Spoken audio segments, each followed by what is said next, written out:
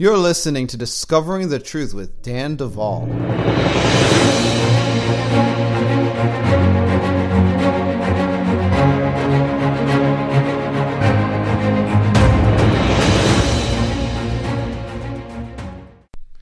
So the good news is that this weekend we had an amazing first annual Bride Tribe Retreat. It was so good that at the Fireplace Church, we spent an hour and a half doing a testimony service because of the way the Lord showed up and because of the incredible time we all had. It was just a beautiful thing. I want to give a shout out to everyone that is part of the Bride Tribe, the Bride community that showed up and hung out. A lot of you I got to meet for the first time in person. What an honor.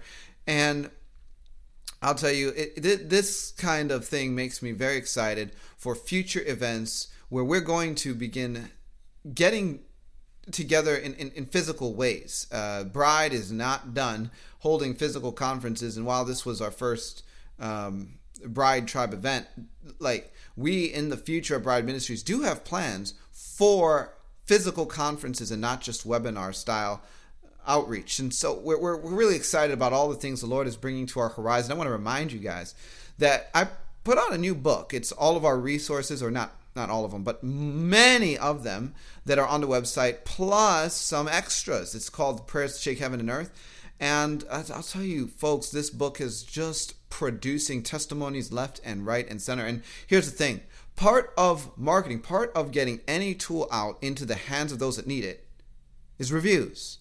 Every book needs reviews, and the more reviews a book gets, the more strongly people who are on the outside of a conversation or a tribe will consider it. And so I want to ask that if you have benefited from our prayers, from the Prayers that Shake Heaven and Earth book, we know that many of you have purchased them on our website. Go to a place on the internet, Amazon, Barnes & Noble, and leave a review so people know what you think. I of course would greatly appreciate it. As far as today's program, we're going to be enjoying a new voice we haven't had on the program before, and we're going to be talking about the subject of intercession. This is going to be really good for those of you, specifically those of you that are trying to get things going or have a business maybe, know that you need to move to the next level. You called to move to another level, but you've been blocked.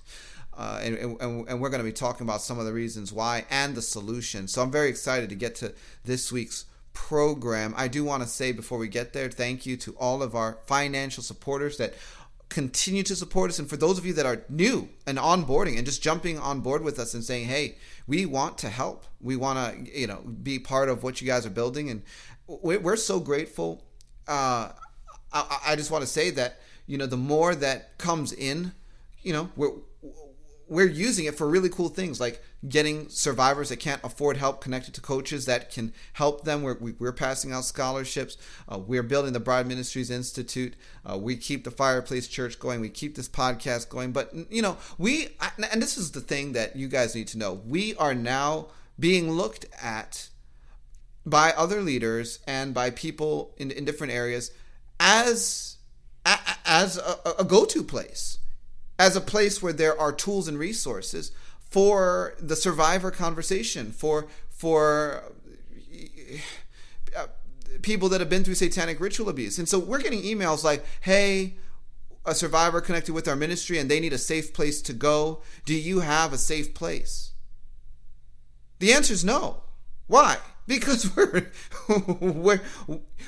we nearly crashed and burned last year, and just recently in the last few months has a lot of things turned around for us financially as an organization. But people have needs, people have needs for justice, and it's like we don't have any access to justice. And the truth about justice is sometimes justice is conferred upon those who can afford it, and everyone else, well, good luck, and what we can transform Bride Ministries into is a massive resource for people that have all various kinds of needs.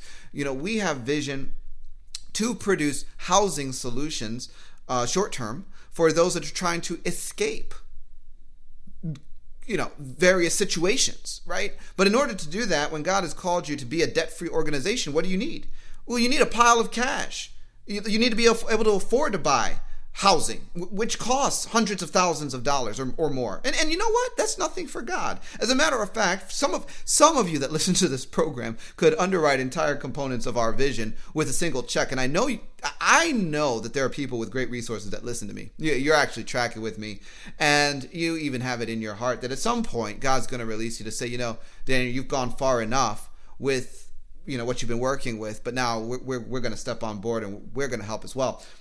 Because I know it's there. I know that God is going to be unlocking the route to begin to offer more and more and more resources to those that we're trying to help, and for those that are reaching out to us asking, do you have the solutions? We don't.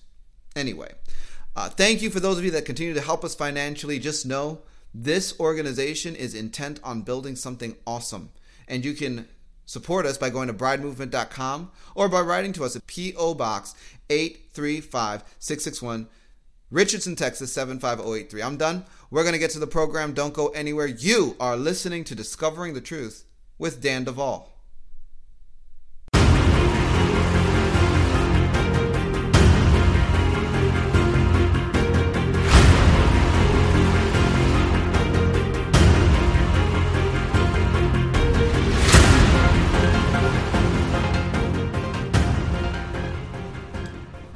So I am about to introduce you guys to a guest that is new to the Discovering the Truth with Dan Duvall platform. His name is Hauck, and he prepares believers to be effective ambassadors for Christ in the marketplace. He has a PhD in chemistry and a doctorate in practical ministry. In other words, this gentleman is very smart. And Al has a varied and accomplished background, as you can imagine. He has worked in each of the 7 mountains that mold culture, which we'll be talking about a bit in this interview. And he has served in ministry for over 30 years. Him and his wife Casey co-founded Friend of God Ministries, and they minister internationally to expand the kingdom of God. He also serves as lead minister at Shepherd's Heart Christian Fellowship and is part of the leadership board of the Apostolic Intercessors Network. And Al, it's just such a pleasure to have you on the program. It's a pleasure to be with you, Dan. Al, and by the way, folks, his website is ainconnect.com. And I'm going to be honest, I think that what they are doing is super cool because they're praying for businesses and Christian exploits. And we're going to get to why. But first, Al, why don't you just walk us into a little bit of an understanding of who you are, your background, and how you end up doing what you're doing today. Okay, it's an adventure. I'll try to summarize it in a couple of minutes. I grew up in western New York in farm country, baling hay, milking cows, picking fruit, and grew up in a home that was churched. I had a encounter with Jesus Christ when I was 12 and gave my life to Christ. And when I was 14, there were some changes in the church I was attending, and I took my eyes off of Christ and started watching leaders and became very disillusioned with the hypocrisy in leadership. And so I backslid. Just pursued excellence in business, pursued excellence in education, pursued excellence in every place. I had many friends in the Jesus movement witnessed to me, and I knew all about what they were talking about, but I wanted no part of organized religion, so to speak, and decided to pursue a career in chemistry. I thought I wanted to be a teacher, which I ended up teaching, but didn't like the politics, so decided to go into industry. And even in my backslidden days, I tend to be somewhat prophetic, and I saw molecules moving in ways that I was told was impossible. And at 2 o'clock in the morning in the third floor chemistry lab at Texas A&M, I was holding in my hand 10 grams of material that I was told was impossible.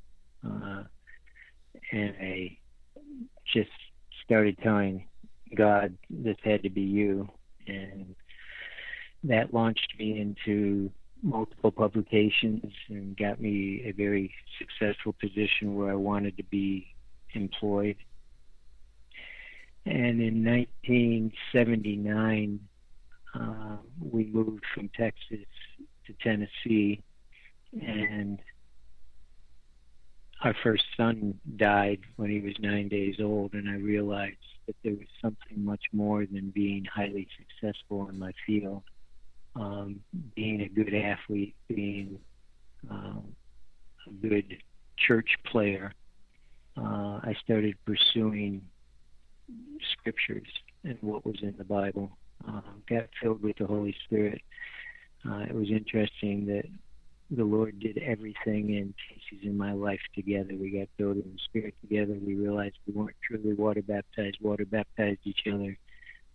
He called us out. He called us up. He sent us places. My projects were highly successful. And I was on a fast track to executive leadership until three prophets one night in 1986, told my wife and I that we were to stay where we were, which is Western New York, rather than going back to Tennessee. And so we did. To us, I'm a 2 Chronicles 20:20 person. Believe the Lord and you will be saved. Believe his prophets and you will be successful. And so we stayed, and I had a successful career, but in the midst of all of that, I worked in each of the 7 mountains. I worked in government, I worked in education, I worked in business. I've been in some bit parts in movies. I was a DJ at a radio station. So I've done a little bit of everything. And in the midst of all of those changes, the Lord kept my focus on him and generations. And so I would be asked, as most people are, what is your career goal? What is your definition of success? And mine was something that people had trouble getting a handle on. And my definition of success in the 1980s is if my children's children love and serve the Lord, my walk on earth will have been successful. And at that time, my kids were less than 5 years old. Now it's if my children's children's children love and serve the Lord, then my walk on earth will have been successful. And my eldest grandson just turned 11, so I've got a few years to be able to do that. But I started to see that what our role is as leaders is really to influence, exhort, and release the next generation to prosper in who they are in Christ, so that they fulfill their destiny. That's so good. So accelerate about 2 decades. I was promoted, did a lot of travel, and I got to use my prophetic giftings in the marketplace. We'll talk about that later, I assume. And I did a lot of traveling. I would take business trips and take vacation and do ministry as the Lord was directing us on the leading end or the back end of the business trips. And all of that was still geared to how do we make our generations come into alignment and move things forward to advance the kingdom of God. In 2007, I was offered an early retirement, and I've taught my children and everybody that we mentor, if you ask the Lord a question and you don't hear yes, it means no. So if he hasn't said yes, he hasn't said yes. And so I asked the Lord, am I supposed to take this retirement? I didn't hear anything. My wife didn't hear anything. None of our intercessors heard anything. And I'm connected with Apostle Chuck Pierce, and we had been traveling around New York State on a 4-city tour with him, and the last night was in our own city of Rochester. And we're just about done for the evening. It's about 10 o'clock on a Saturday night. He comes up to us and he says, so how have you two been doing? I told him I was trying to make a decision about taking a retirement. He said, when do you need to know by? And I said, Monday morning at 8. And so he put his hand on me. He said something to me. And that was the end of it. And everybody talked to me and said, oh, he must have given you a great word of prophecy. And I said, he did. And they said, what did he say? He said, Lord, give him peace in his decision. And because I hadn't heard yes, I knew it meant no. And so I said no. That was in May of 2007. In September, we were down in Texas at a conference with Chuck, and he came up to us, gave us a big hug, and he said, what did you decide? I said, I decided to say. And he said, good. And then he started to prophesy over me. And one of the things that he said was, everything is not yet in place. And that will be our connection into Apostolic Intercessors Network, because it came into existence that next month. Oh, wow. In 2008, so in 2007, I joined Apostolic Intercessors Network as an intercessor. In 2008, the company offered another early retirement. I heard yes. Every one of our intercessors heard yes. And Chuck started prophesying to me about it was an open door from the Lord. And so I took that early buyout at age 54. And have never looked back. I've been traveling the world in ministry and working with businesses and governments and individuals and ministries and having fun being a grandpa. It sounds like you're living the life. Okay. So let's get into some of the nitty gritty. Now, here's the truth. The truth is that Bride Ministries, we just got done with a 8-week course on prayer. So I've been on this prayer kick for a while now. There's been a lot of prayer things going on. As a matter of fact, I just released a book on prayer called Prayers That Shake Heaven and Earth. And here's what I'm interested in before we go any further. I want to know about the development of your personal prayer life and how God matured you in prayer over the years. Okay. I tell people as part of my testimony that my mom taught me how to pray and my dad taught me how to worship.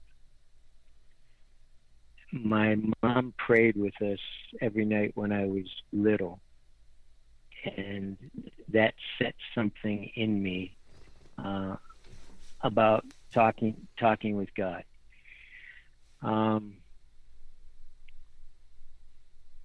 I have conversations with the Lord and run-on conversations with the Lord. And, when our first son died at nine days of age, I have never asked the Lord why. Why is often ask from a place of unbelief and bitterness, and it's not a word that's in the Bible. It's a Latin word that's been added by us into the Bible. The word in the Bible that is interpreted as why is for what purpose.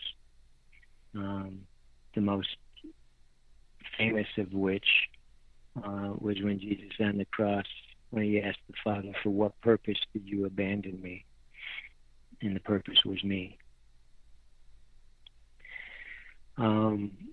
Jesus is my hero, and so I try to pattern my prayer life after what I see in his relationship with the Father and the Holy Spirit. As I was developing my prayer life in the early 80s, I realized that there was something missing, and that was the baptism of the Holy Spirit.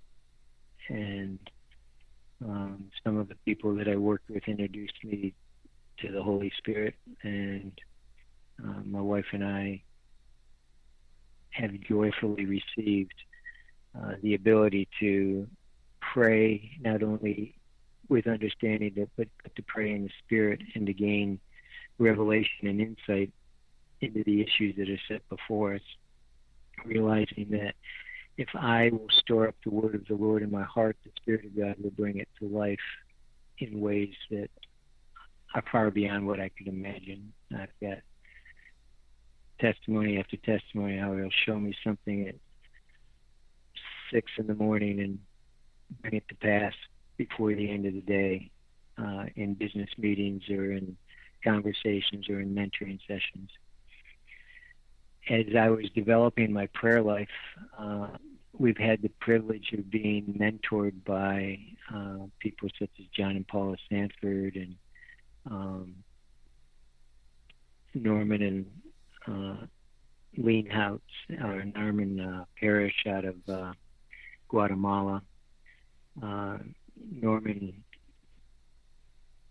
had stayed in our house multiple times. He's in the heaven with Lord right now. But one morning I was getting ready to take Norman to his next meeting. He had spent the night with us, and we were praying, and I went to fix him breakfast and a cup of tea, and I went back in the living room, and he was sitting in my living room chair, and I thought he had fallen asleep, so I just left him alone. And I said, I didn't want to disturb you. I thought you were sleeping. And he said, no, I never end my prayer time without waiting silently on the Lord. So I learned from him that it's a conversation, it's a dialogue, it's not a monologue. Launching my laundry list to the Lord and hoping he gets it done by the time I talk to him again. So I said, well, what did you hear this morning? He said, well, you're going to take me to this meeting. You don't have to wait for me, because the gentleman we're going to see, the Lord told me, has some issues he wants me to discuss with him, and he's going to offer to take me to the next meeting. I said, okay. And so I fixed him breakfast. I took him to meet the pastor he was going to be meeting with, and the pastor said to me, I want to ask Norman some questions. I'm going to take him to his next meeting. You don't have to wait around. And I said, oh, cool. So I started to learn the interaction of silence as a discipline in my prayer life. That extended, I love to worship. I'm a very demonstrative worshiper. Perhaps that's because I'm a warrior. And so one day I was praying and worshiping, and the Lord told me, I want you to worship like you play sports. And I said, okay. I love to win. So it's an aside to that. I'm into full contact worship. I broke my foot worshiping in my son's church on Mother's Day in 2002, which is the day he graduated from college. I put my foot through the return air register. Oh my! I went to work. I went to work a week later with a cast on my foot. I worked for the senior vice president of our company at the time, and he looked at me and he said, "What were you playing, soccer?" I said, "No." "Basketball?" "No." "Baseball?" "No." So what were you doing? He said, "I was worshiping." Come on.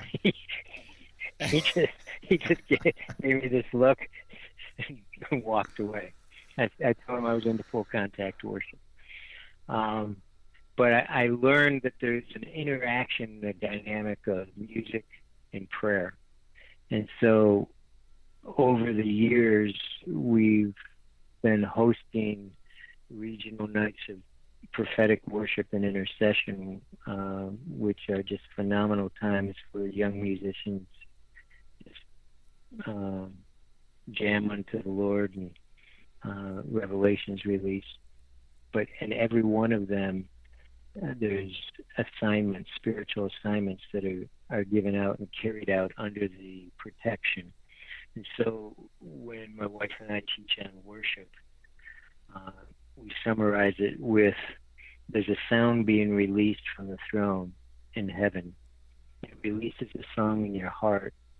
Your song releases your dance, and your dance releases the angels. If you're going to go to warfare, you better be worshiping, because you want the angels to go before you.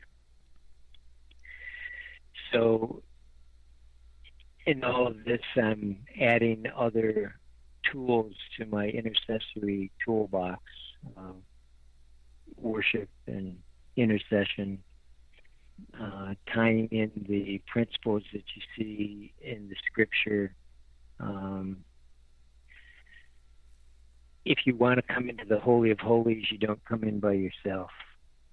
The high priest always had to carry the 12 tribes of Israel over his heart. So the Lord's looking at who you have on your heart. And if it's only me, you're probably not going to get the intimacy in your intercession that you're desiring. And so we encourage people to carry others, or carry issues, or carry the burden the Lord has given them before Him, sing over it, war over it. That's good. So it has been a journey of that I can remember about 62 years. Mm-hmm. Since I remember being able to pray. Well, you certainly have quite a bit of wisdom. I want to ask you this question next, because you guys do a lot of intercession, and I want to get your perspective on what intercession is and what intercession isn't. Okay. To me, intercession is situational. So it's going to look different in each situation. But in every case, it's always carrying a burden that the Lord gives you until He releases you from that burden.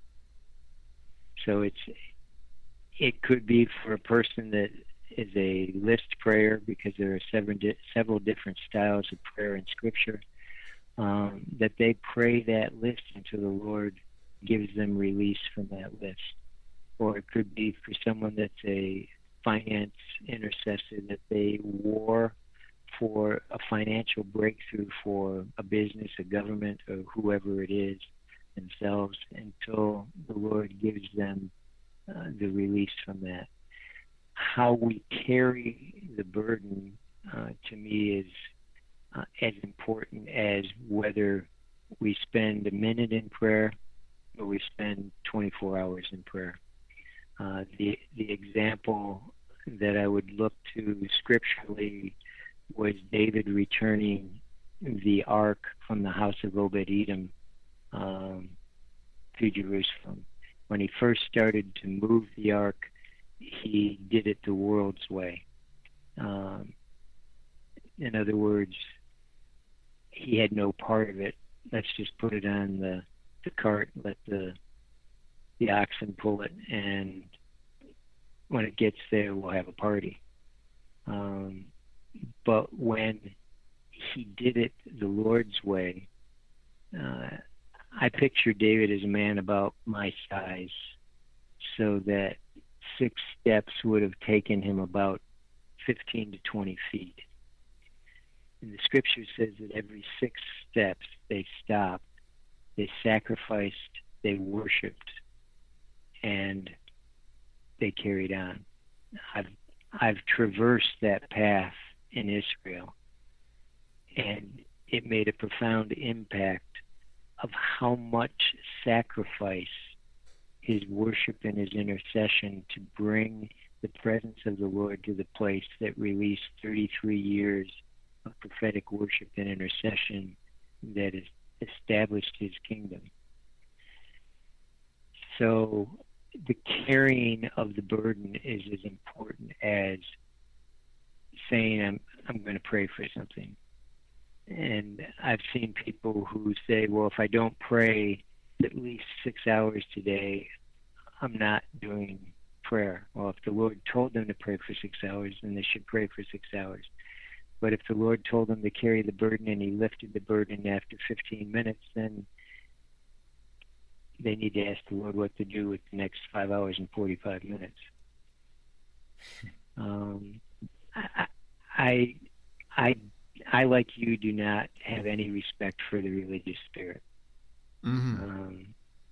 And so I see a lot of people get religious in their prayers and then wonder why there's no answer. Because when we get religious in our prayers, we're not talking to God. We're trying to do recipes and formulas. And as a chemist, I understand recipes and formulas. They don't work because Holy Spirit is a living, moving river.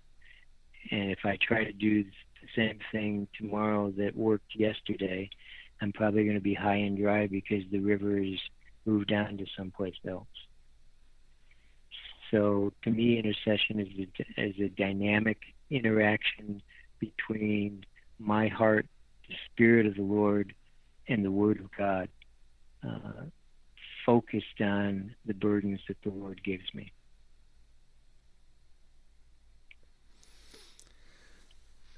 Now, you guys have really traversed this marriage between pairing intercession with the execution of mandates and callings and assignments in the 7 mountains. Coming alongside of people, exploring them yourself with intercession. Talk to us a little bit about the intersection of the 7 mountains and intercession. Okay. If I had to summarize what AIN's purpose is, it's to help each of our clients achieve their destiny in any of the 7 mountains the Lord's called them to. And most of the time that involves intercession to the place where it opens the heavens over our clients and over their environments so that they can see and hear what the Lord needs them to do and walk through the doors he's opening and walk through the breakthrough opportunities that he's presenting for them. In my travels as a businessman in the 90s and the early 2000s, I realized that every nation has its own set of principalities and powers. It's biblical. And praying the way I would in New York is not the same prayer in Texas or Washington, D.C., or Beijing, or Ho Chi Minh City, or London, or wherever else our clients may be. And so we realized that the intercession has to address the giants that are on the path for the client. Every one of the 7 mountains has its own language. It has its own set of rules of how to succeed. By the way, in the 7 mountains, every mountain except the religion mountain uses money as the measure of success. The religion mountain, it's influence. And so you have to know how you're going to measure whether or not you're successful. As a businessman, I look for measurable results. And our clients look for measurable results. You and I would see that as breakthroughs and answers to prayer. But when I taught in the business world, I would tell people that what gets measured gets done. If you want to have something successful in prayer, find a way to see whether or not your prayer is advancing yourself or your client toward what their ultimate goals are. We realize that means we have to be multifaceted in the way that we pray, which is why we always pray in teams. Jesus sent his disciples out 2 by 2, and what I've seen over the years is the leading cause of burnout in intercessors is they do it on their own. They don't have someone that is walking with them. And so at AIN, we will never send a team out of less than 2 people to pray for a client. What you said is really good. And, this is one of the things, Al, that has boggled my mind is I'm amazed many times at how protective, how defensive people can be about strategies that don't work. And it's not just in religion and Christianity, but there is a big problem there. It's in other areas, business, people that are in a business but just refuse to change in certain areas, and the business folds and collapses in bankruptcy because what they're doing is not producing real results. But unlike the business world, the Christian world, you don't see the consequences as quickly oftentimes for ineffective approaches to things. And I watch groups go from one generation to the next. You could just see the mantle of ineffectiveness get passed down, and people are very protective of that. And one of the things I love about intercession and those that intercede is that if there's nothing changing, oftentimes intercessors will change their strategy. Because why would they be doing what they're doing if not to get results? And it's the same thing in deliverance and some of the stuff that I do. If I'm sitting down across the table from someone and the demon's still there after applying one tool or one approach to getting it out, I know, hey, I need a different strategy here. Maybe working against a different set of legalities here. We need to explore, open some new revelation up, or whatever it is Holy Spirit has us to do. But there's a measure of effectiveness that I think, as the body of Christ, we need to keep in mind. Like, there is a place where fruit does come to the table. Where it's like, is there fruit or is there not? So what you're saying is really good. And this is one of the reasons why I think that what you guys are doing is so incredible. A lot of Christians get a mantle or mandate or an assignment to do something. So they go out and they begin to plow, but they get hindered. Something comes against them. There's a deviation. There's delay. There's one thing after another, but they may keep trying. But sometimes it seems like there's no progress past a certain point, and they know that God told them to do what they're doing, but for some reason, what they're doing isn't producing the kind of fruit that they know it should.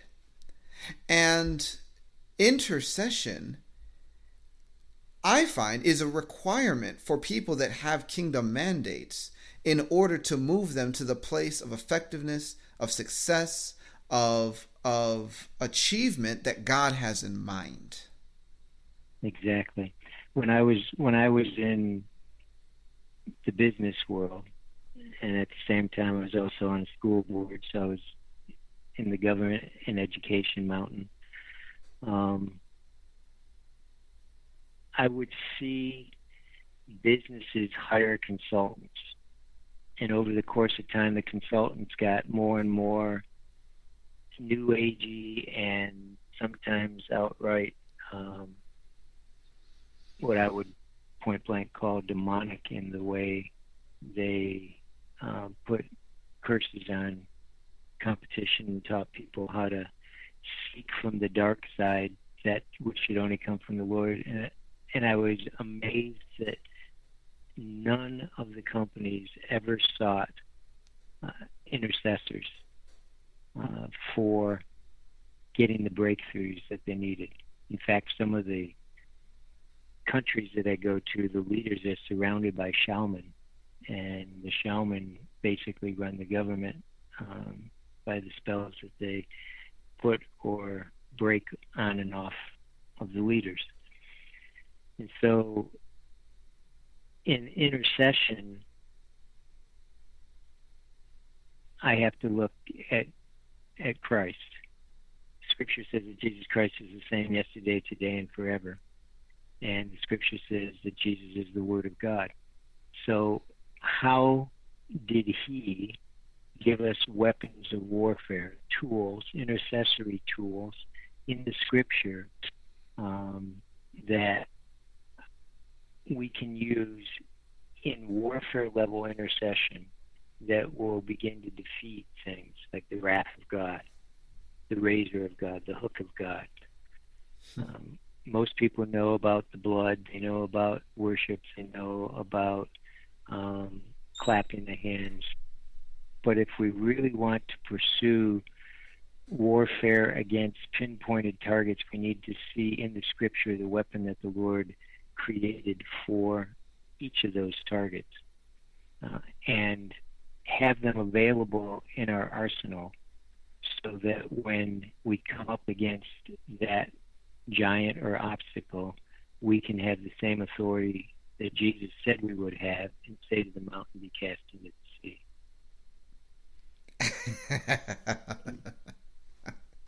Amen. I love that.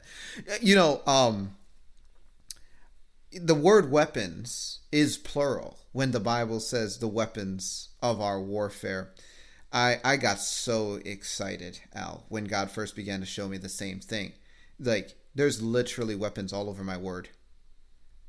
Yes. And the church has done a great job of allegorizing the weapons of our warfare. They've made metaphors out of them.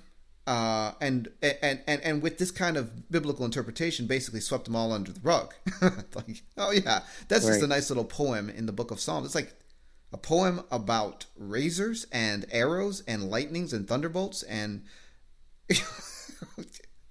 But what if we started using them? You know, and oh my gosh, it is a treasure trove. The book of Psalms is a treasure trove of weaponry. Not to mind the. Go ahead. And when you were saying that it's so easy to get locked into patterns, the church has been locked into patterns since the Council of Nicaea,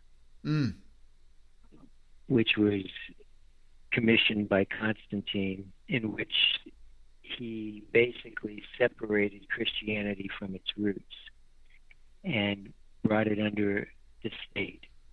Now, in the U.S., we're not as hindered as other nations I've been to, but it is far from what Jesus intended and Holy Spirit intended and Father intended when Jesus ascended. And so we've been under that pattern of do it this way for 1,700 years. And if you really want to get back at it, long before Jesus walked the earth,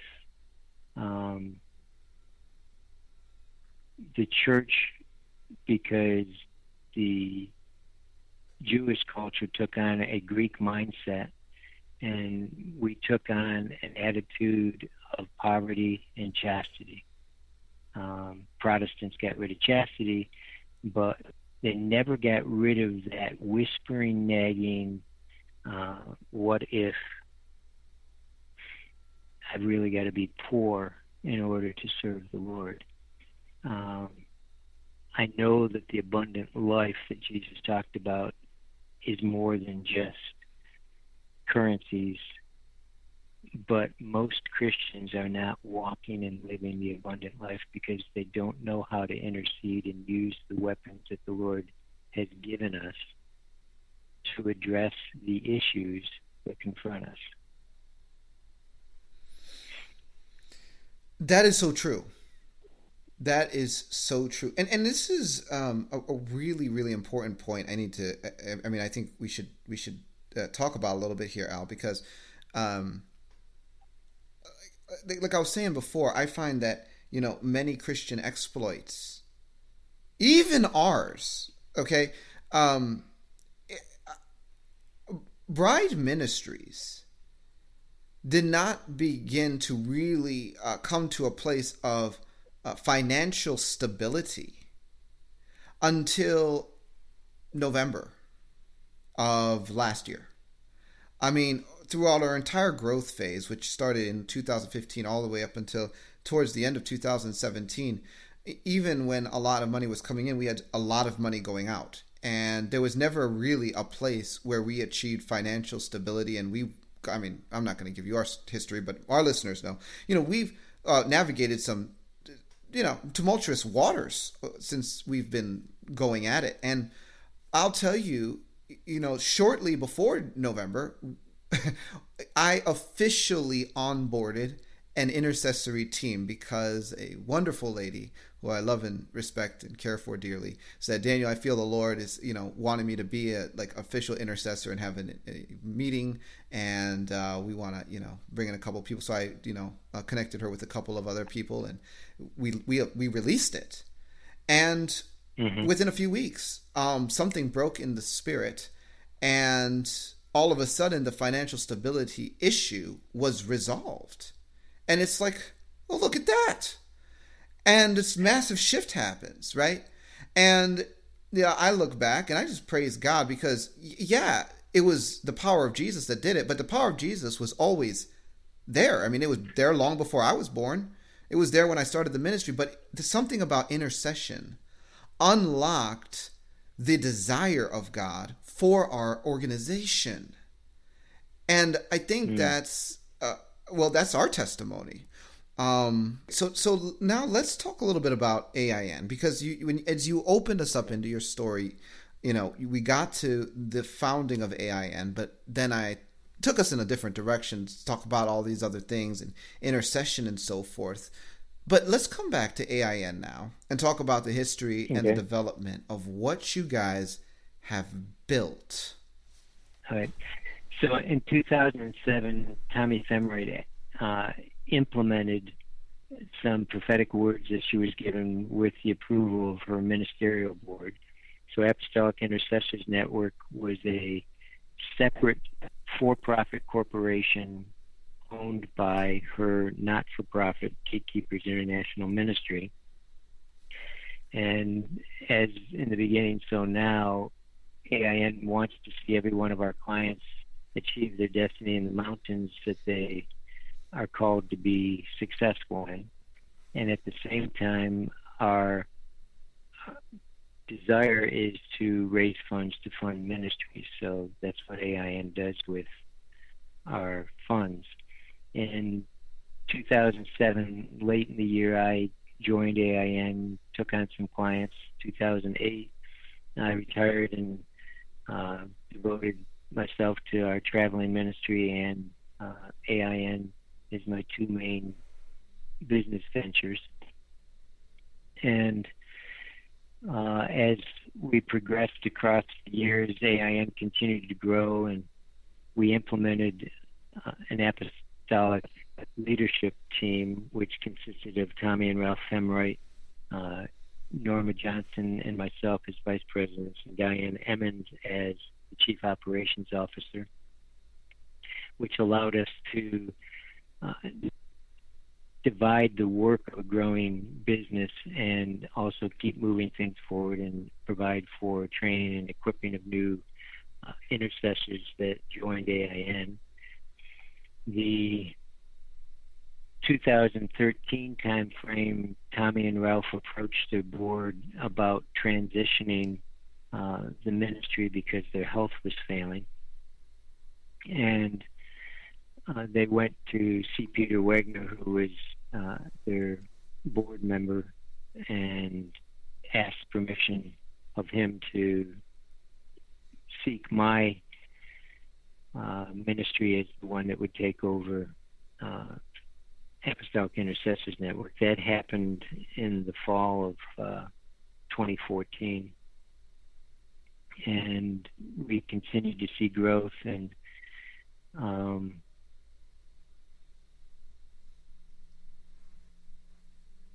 we revised the apostolic leadership team to be myself and Diane and Norma, and then we created a position of founding apostle so that we could support Tommy with the business that she started.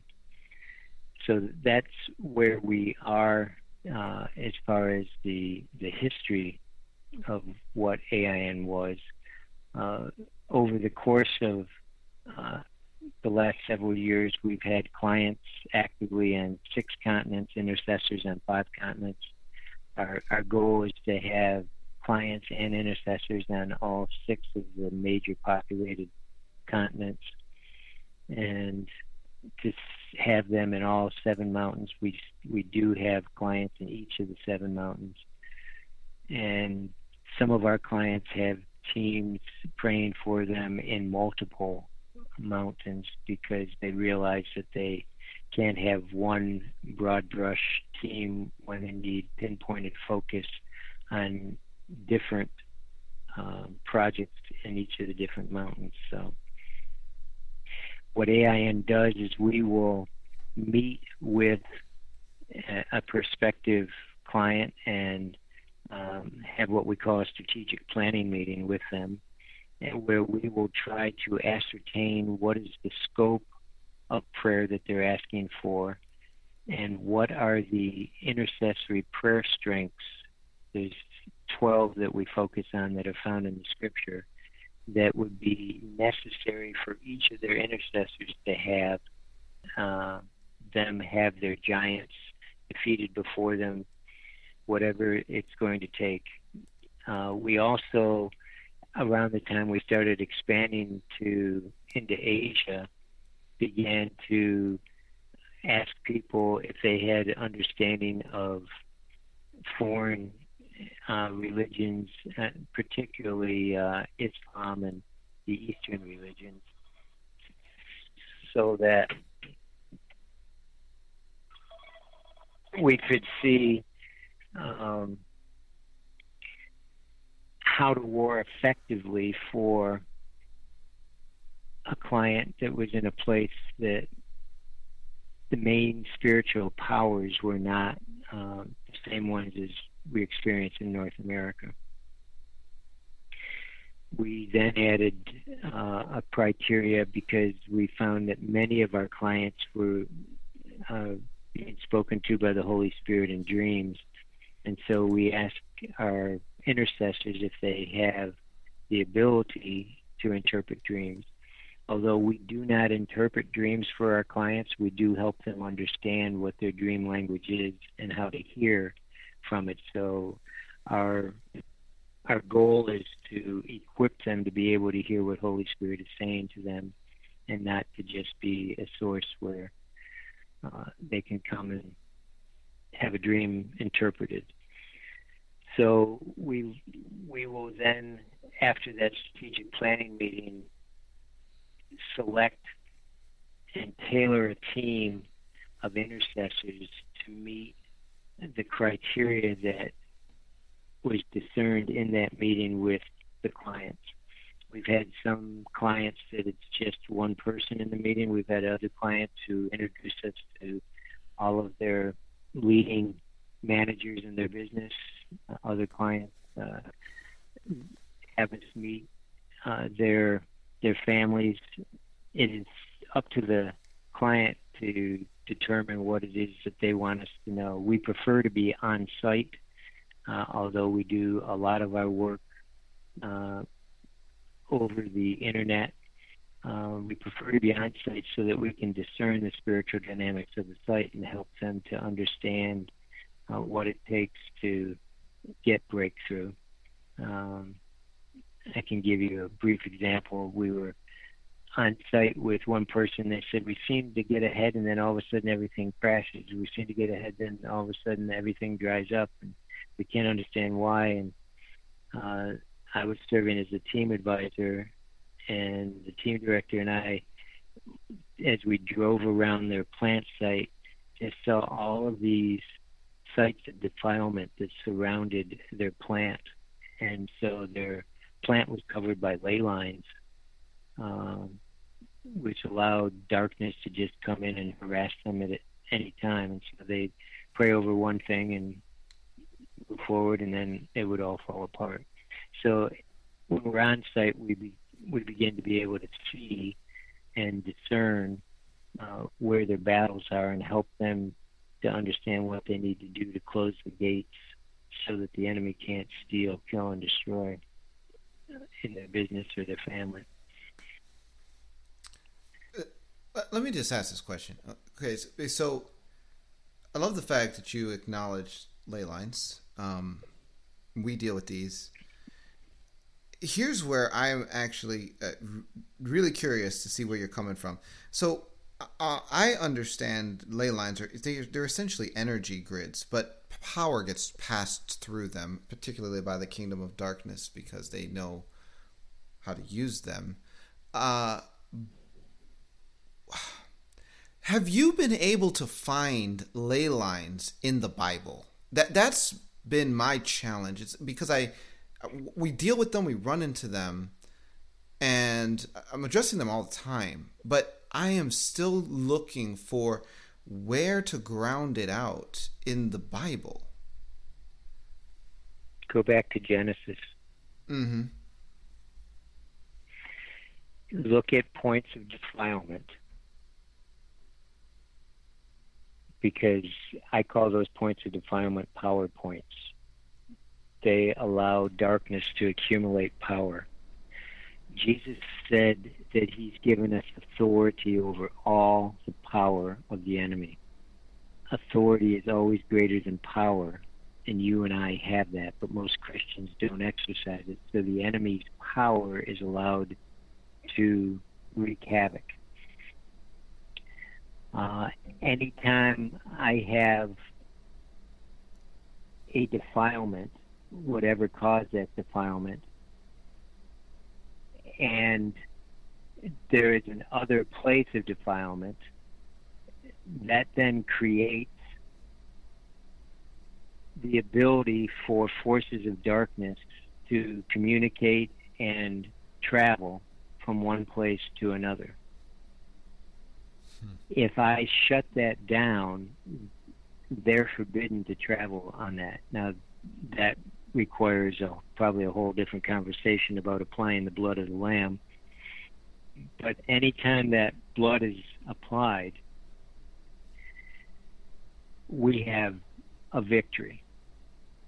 I can't assume that because I'm born again and saved that everything's going to be A-okay. But I literally have to apply the blood of Christ to close the gates to darkness and to open them for righteousness. Okay.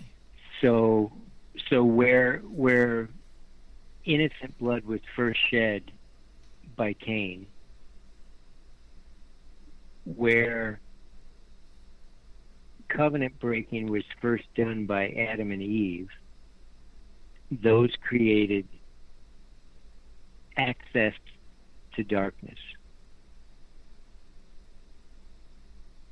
Mm-hmm. Got it. When I follow the path of where that is, righteousness follows righteousness and darkness follows darkness. You begin to see a pattern that is only broken by the grace of God and the blood of the Lamb. The term ley line is not in Scripture. But then the term Trinity is not in Scripture either. True. And so, at the end of the day, coming back to your story, you guys were on site. You find this ley line. There are all these defilements around the property, and that is what needs to be resolved in the spirit in order to give that business a breakthrough. In the spirit and by prophetic acts in the natural. So when I have the opportunity, and I often do, and I'm asked in several nations when I travel, is to teach them how to prophetically lock down a site. When you look in Scripture, the north, every area, every house, every city, every region has 12 gates. And the four key gates are the northeast, south, and west gates. Every occult religion, every false religion, all understand the significance of the northeast, south, and west gates, but Christians don't. And so we have to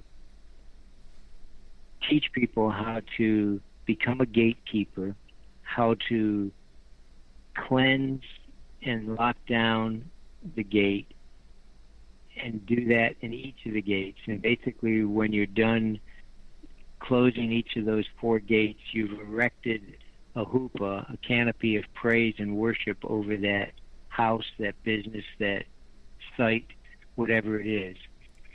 But then you have to have intercession in place to maintain it. Because just as Jesus told the disciples that the demon goes out and finds the place clean and put in order and brings 7 others stronger than it, that's 8, which is a new demonic beginning. The same thing happens regionally or with a business or with a governmental entity. If we don't maintain the site and keep it cleansed, it will be worse than it was before. And that's where a lot of Christians don't want to get into spiritual warfare, because either they don't want to do the work or they're afraid of what will happen. Oh, I have no idea what that means. Yeah. Yeah. So you're absolutely right with that statement. I mean, maintenance is a scary word for some people, and there are a lot of believers that steer far away, they literally run the other direction from conflict with the kingdom of darkness, because, right. Well, it'll take you to some uncomfortable places, at least in the short right. term. Jesus said, "Occupy until I return." Yes, he did. That's maintenance, which is the same thing they said in Genesis, which is the first place where the Great Commission is mentioned, Genesis 1:28. Give me more kids, steward the earth. In other words, take dominion and multiply. That is maintenance. That is stewardship. And that's work, which is a 4-letter word. Amen. So, folks, I'm talking to Al Hauck, and if you're interested at this point, I'm going to give out his website again, ainconnect.com. Apostolic Intercessors Network. As we're talking about him working with clients and helping people with their team of intercessors to secure breakthroughs and so on and so forth, this is something that's actually accessible to you. One of the reasons why I have him on the program is because I want those of you that listen to us to know that there are resources like Apostolic Intercessors Network. You may be the person that's sitting on a God idea, on a God mission, on a God mandate, and maybe in your local circle, there's just, you don't have access to seers, you don't have access to prophetic voices. You're trying to navigate something, but you need a team, you need some backup. That is what Al and his team and the Apostolic Intercessors Network provides. And so, Al, with that said, I just want to spend a few minutes talking about one more subject before, we conclude here. And that's advanced strategic warfare. Because, you opened it up and you say, some people, they steer clear of warfare. And you guys don't.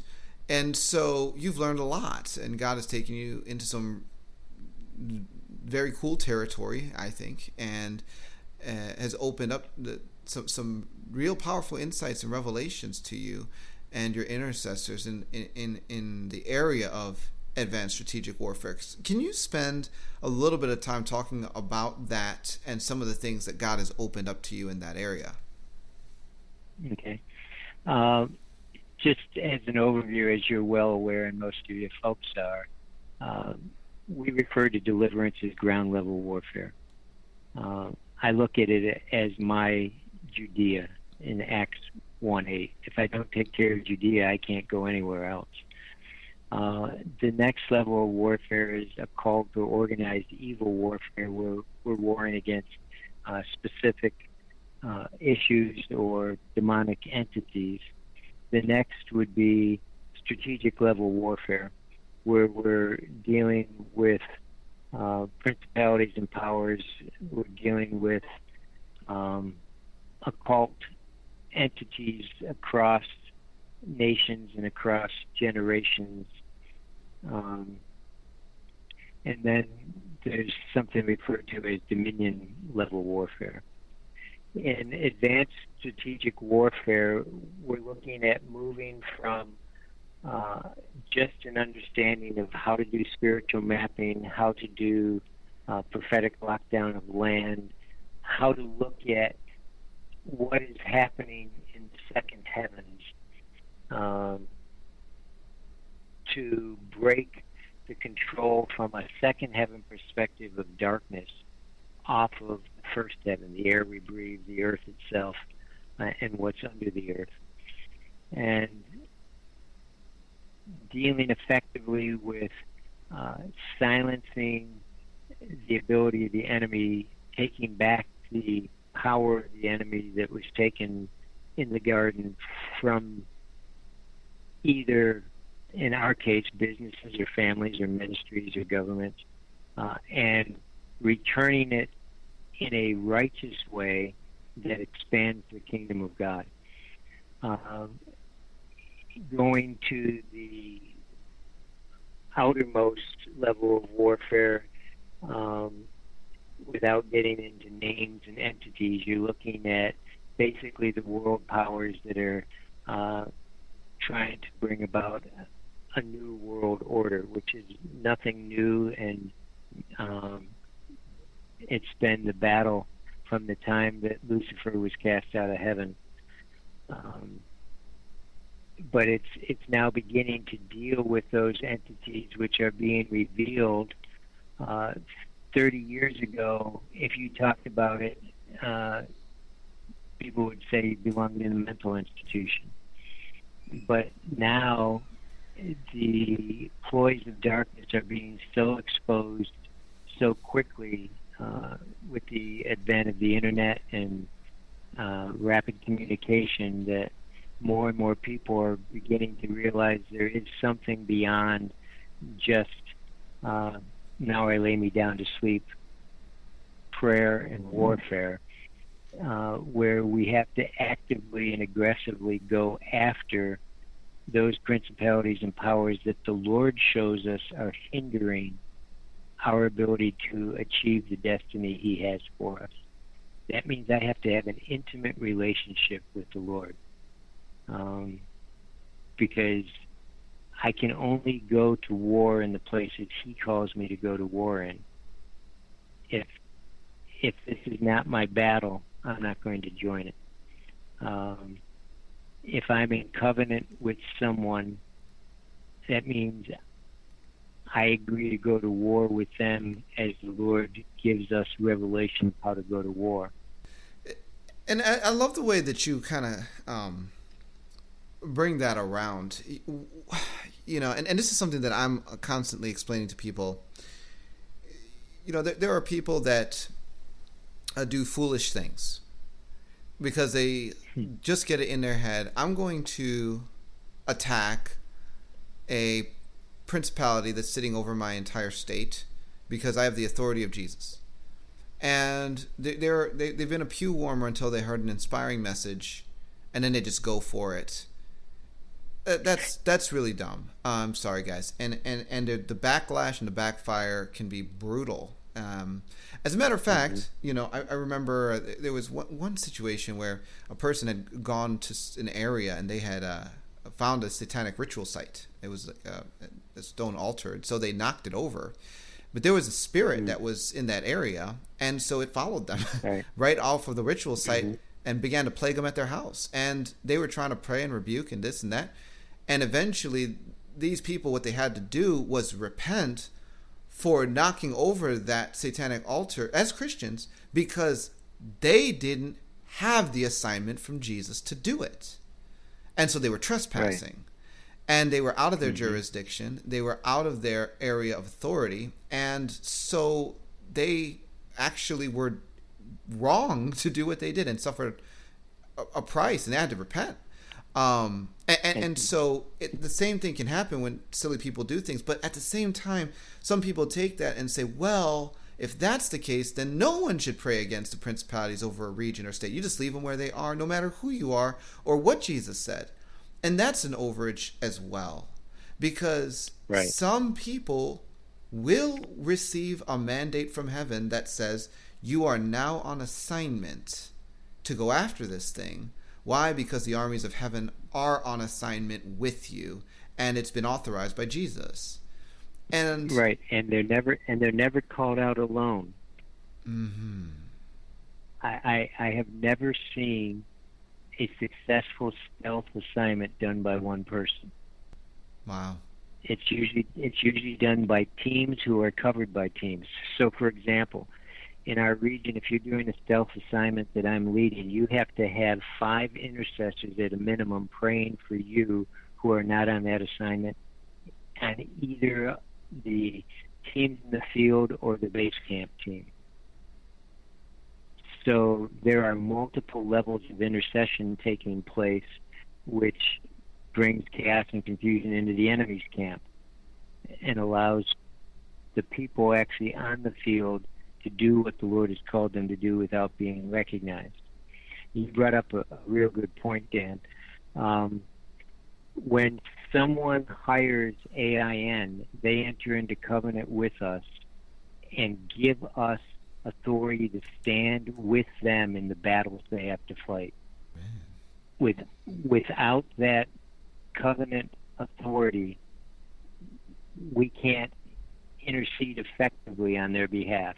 And that's basically what they are doing when they enter into an AIN contract, is they're agreeing to stand with us and to have us stand with them in authority in their spiritual battles, which allows us access to the release of more angels on their behalf. That's really good. And I see the wisdom in that because, you know, there's several thoughts that come to my mind even of people that will try to pray for other people when, you know, neither God nor the person has invited their prayers into their lives. And usually the labor is twice as hard and the results are half as effective Right. as when someone Right. comes to a person that says, hey, I am inviting your prayers into my life. Will you stand with me? And the person says, yes, I'll stand and agree with you. And let's, take this journey together. And that's like so different. So that's good. Wow. So the AIN is not a ministry. Mm-hmm. It is a for-profit business. Mm. We release intercessors who are not honoring commitments, the greatest of which is integrity and confidentiality. Mm-hmm. We release clients. Our agreement is either one of us can end the agreement. This may sound like an odd story, but we had a client for 2 weeks that I was asked to get on a call with, and we ended up releasing them after 15 minutes on the call because they wanted their team director to call them every morning and give them a prophetic word for the day. And I told them we were not dial-up prophecy. They said, but your feedback had prophetic words in it. And I said, I understand that, but that's not our purpose. I said, our purpose is to stand with you in prayer. And they said, oh, when we hired you, we stopped praying. which is violation of the agreement they signed because we're standing with them. And so we can't war with them if they're not willing to war. That makes sense. Well, folks, let me tell you, Apostolic Intercessors Network is a resource to the body of Christ. And I'm having Al on my program today. I was actually introduced to him in a very unique way because my wife had helped with the rebranding of their website. And,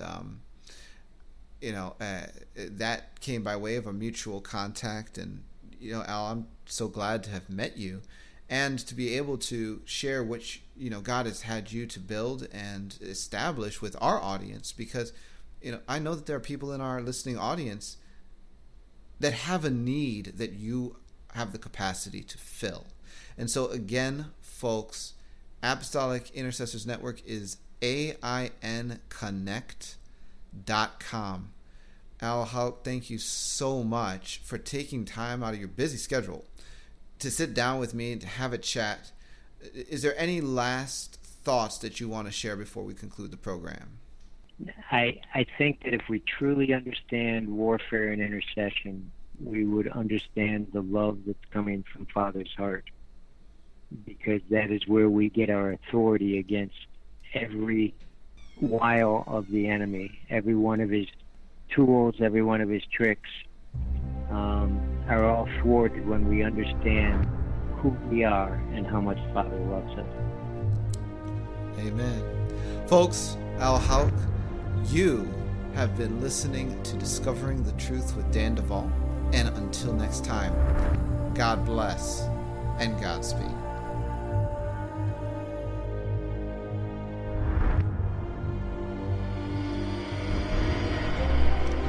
You've been listening to Discovering the Truth with Dan Duvall. If you would like to connect with us at Bride Ministries or to support what we are doing financially, visit us at www.bridemovement.com.